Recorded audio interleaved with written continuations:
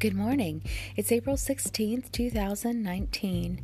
From this morning's reading, Luke chapter 18, verses 1 through 8.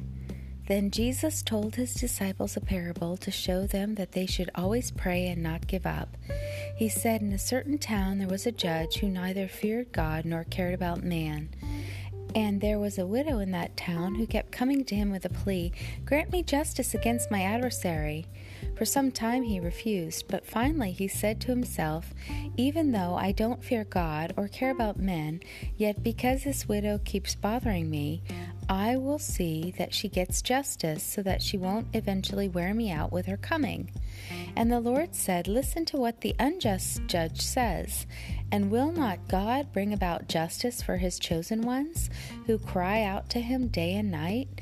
Will he keep putting them off? I tell you, he will see that they get justice, and quickly. However, when the Son of Man comes, will he find faith on the earth?" And verses 15 through 17. People were also bringing babies to Jesus to have him touch them. When the disciples saw this, they rebuked them.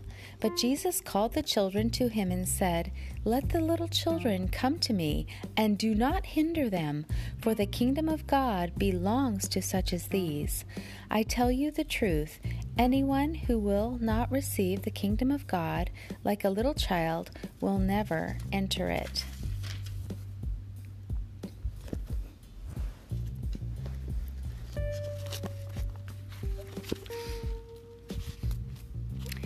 And this would be Psalms, Psalm 77, verses 11 through 14. I will remember the deeds of the Lord. Yes, I will remember your wonders of old. I will ponder all your work and meditate on your mighty deeds. Your way, O God, is holy. What God is great like our God? You are the God who works wonders.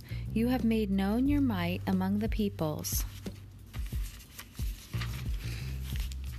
In Psalm 80, verses 17 through 19.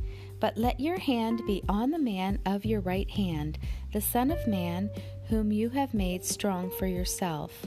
Then we shall not turn back from you. Give us life, and we will call upon your name. Restore us, O Lord God of hosts. Let your face shine, that we may be saved. And Proverbs chapter 16, verse 3. Commit your work to the Lord, and your plans shall be established.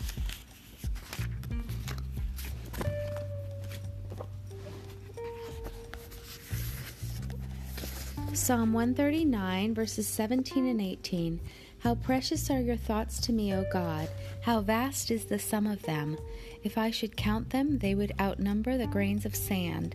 When I awake, I am still with you. 1 Samuel 12:24. May I fear you, Lord, and serve you in truth with all my heart, for I consider what great things you have done for me. The word of the Lord. Thanks be to God. Walk with the King today and be a blessing.